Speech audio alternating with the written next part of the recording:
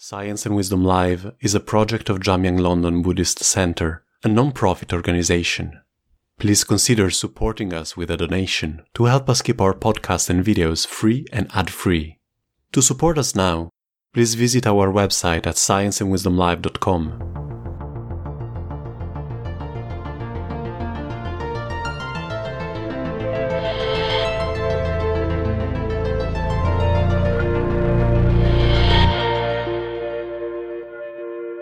Today's episode is an excerpt of one of our Science and Wisdom dialogues. To listen to the full recording, please follow the link in the podcast description. Near-death experiences don't necessarily tell us what happens after we're dead, but they certainly tell us something about what happens as we're dying.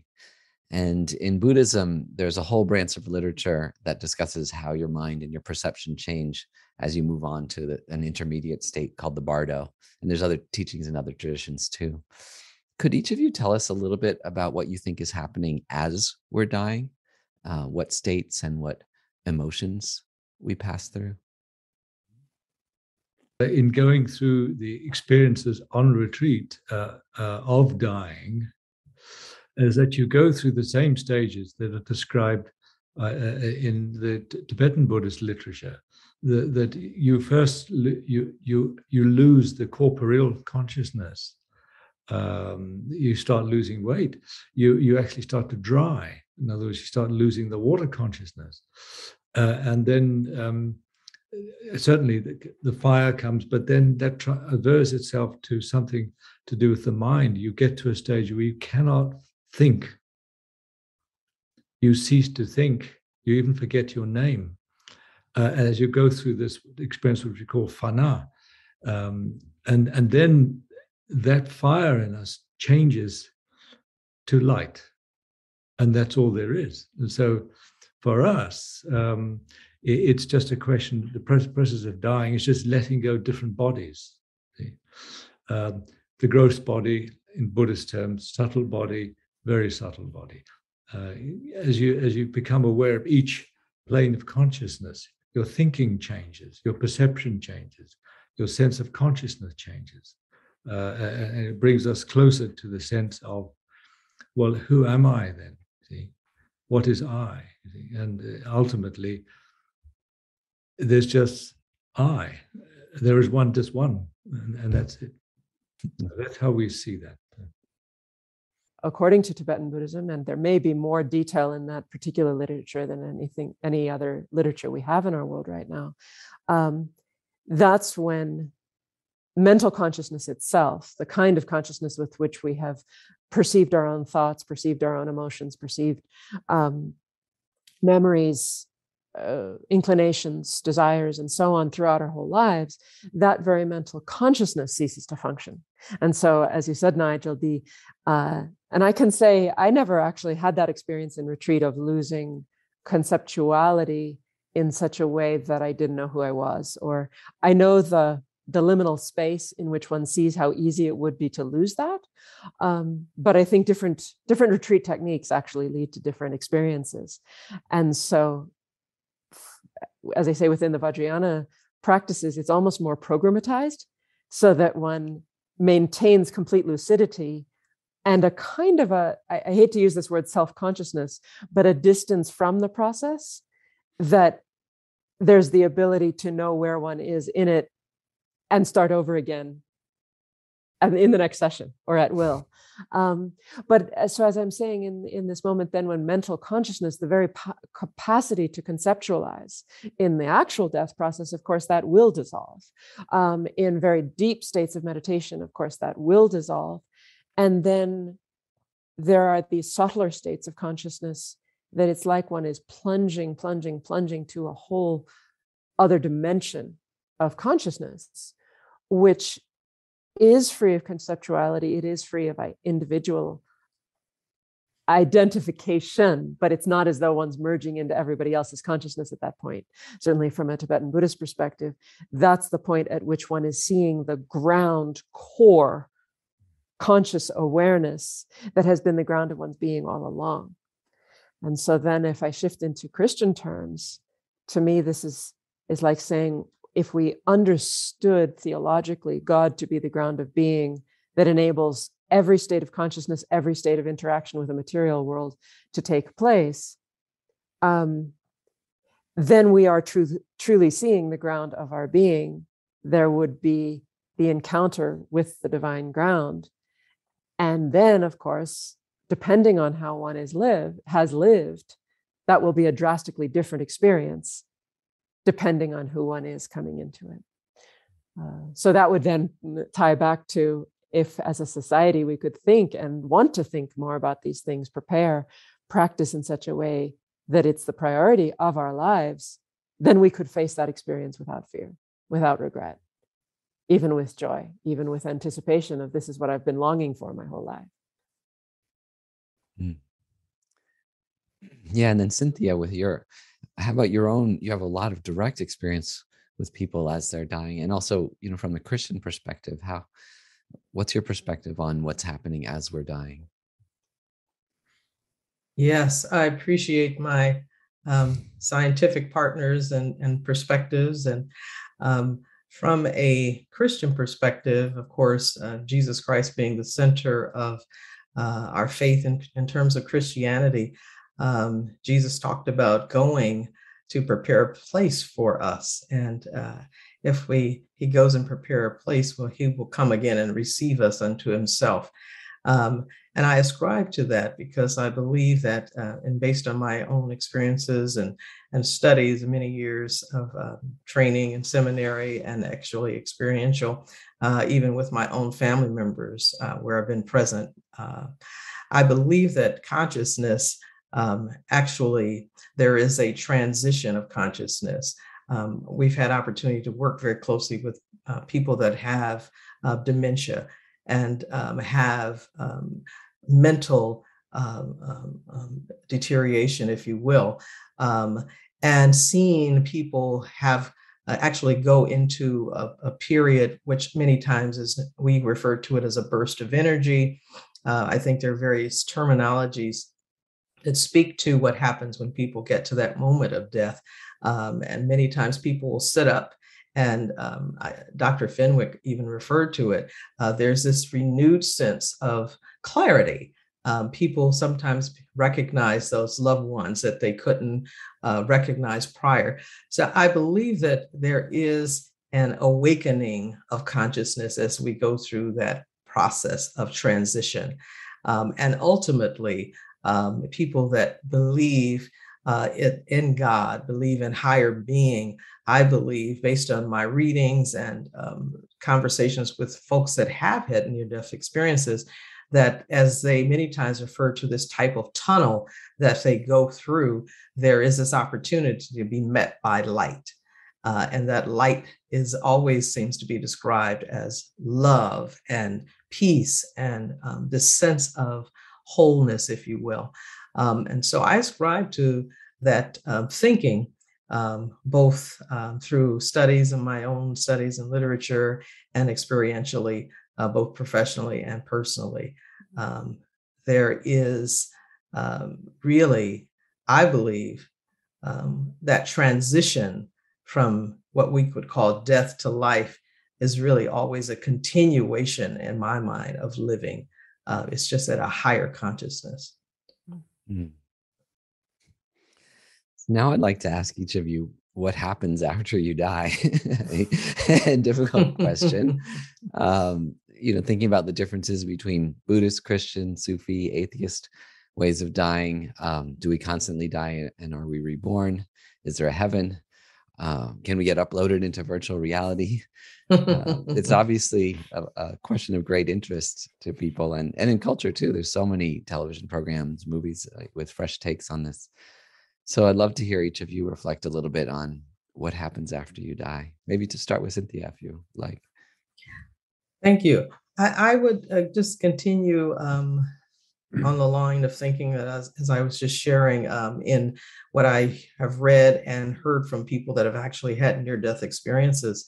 And what I've continued to hear, there is some consistency in that transition process of feeling as though they're going through some type of tunnel or a dark place, if you will.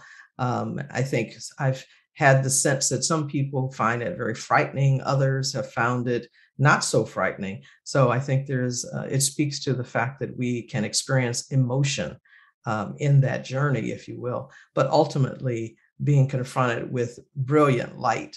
I was just reflecting on some readings that I've had for many years in the palliative care and hospice movement. And one writer says, it's a love you'll never want to leave. My mother is an example. Nigel, I appreciate your sharing personal stories as relates to your parents. My mom, when we were very young children, I'm one of five, had a near-death experience and said that she felt as though she was in God's presence. There was so much light and love, and there was a communication with her that it's not your time. This is not your time. And I never got the sense that this was related to any illness in particular, but it was almost like she felt she was dying in her sleep. But she was confronted with this sense of, she felt that it was the Lord and love and light, and says, it's not your time yet, but gave her this strong sense of purpose in being and my mother is living today at 91 years old, very sharp-minded, continues to be very active. And I just reflect on the fact that story, she is still fueled by that experience when she felt she left this earth, but was confronted and engaged with her Lord.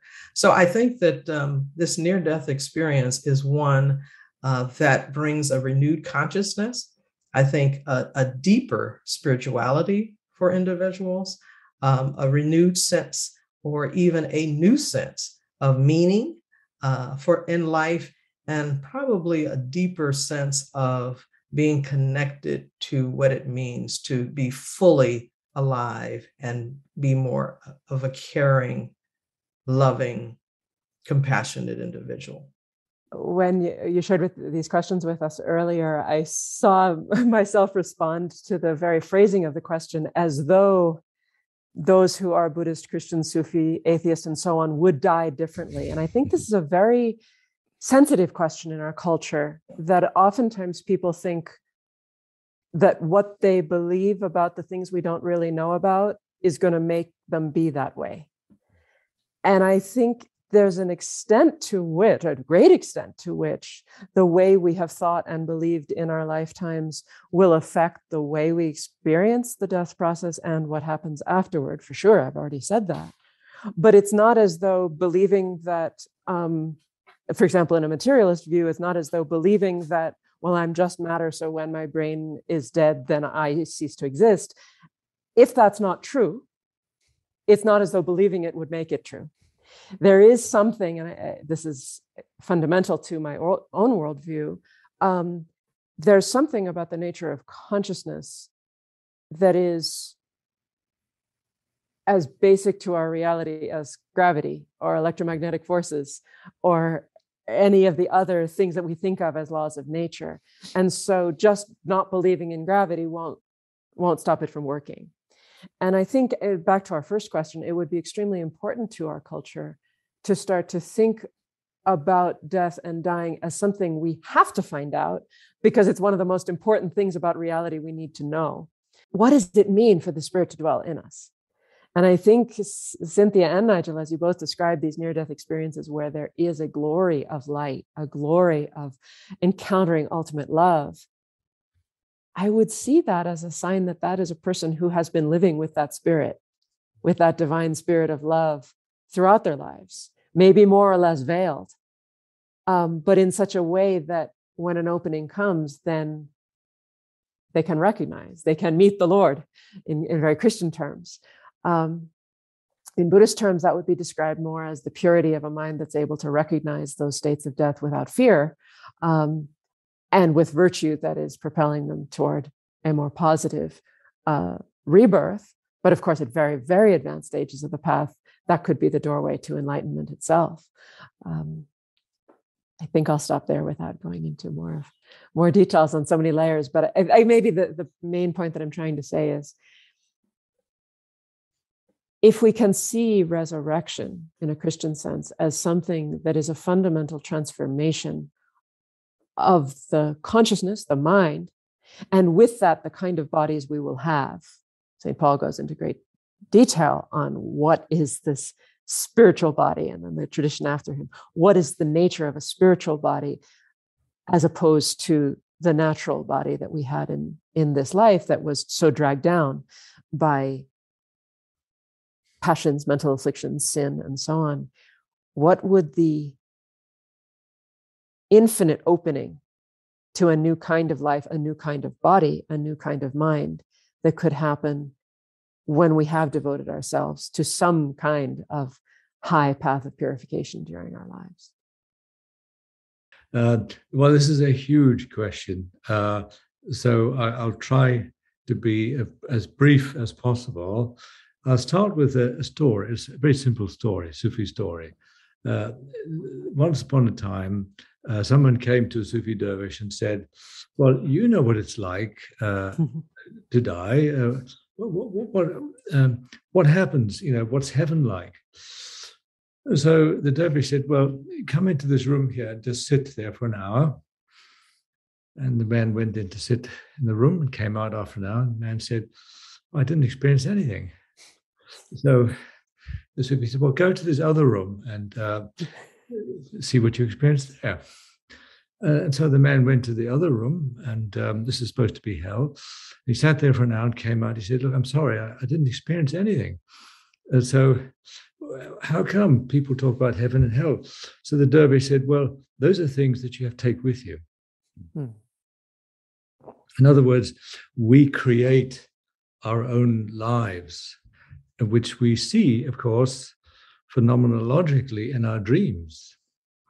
We see actually, like in looking into a mirror, what kind of mental world or mind world we are creating. You see, those inner worlds are not that different from this world. It's not that, the trees, the mountains, the lakes, people, and so on, schools of thought, places of worship are much the same in the next world and the worlds to come. That it's just that they are more subtle. They're not so concrete. See? And that you begin to realize, well, what's real then? Because if it's not substantial, then what is real? Is there anything substantial? No, there isn't. That's the ultimate realization. And that's when you experience the final death, which is the Sufis call the black light, which is the unseen light. It's symbolized in Christianity by the Black Madonna. She symbolizes that experience where initially you can't think, everything goes, all the lights go out, and then comes the moment of resurrection where you suddenly realize you are in an uncreated world, a world that you're no longer creating, you're participating in it. So, and then that's not the end, because of course, as everyone says, it has to go to the sense of total union, and that it means there's a death of any sense of individuality. So that's how the Sufis see that. So that's that tunnel of light that we all go through, or tunnel of darkness we all go through. You don't see all the stages you're going through. It seems to happen very quickly. But I believe if one does it slowly, you slow down the experience, you would see stage by stage of the different realities, the different heavens, the different hells, which of course we all create.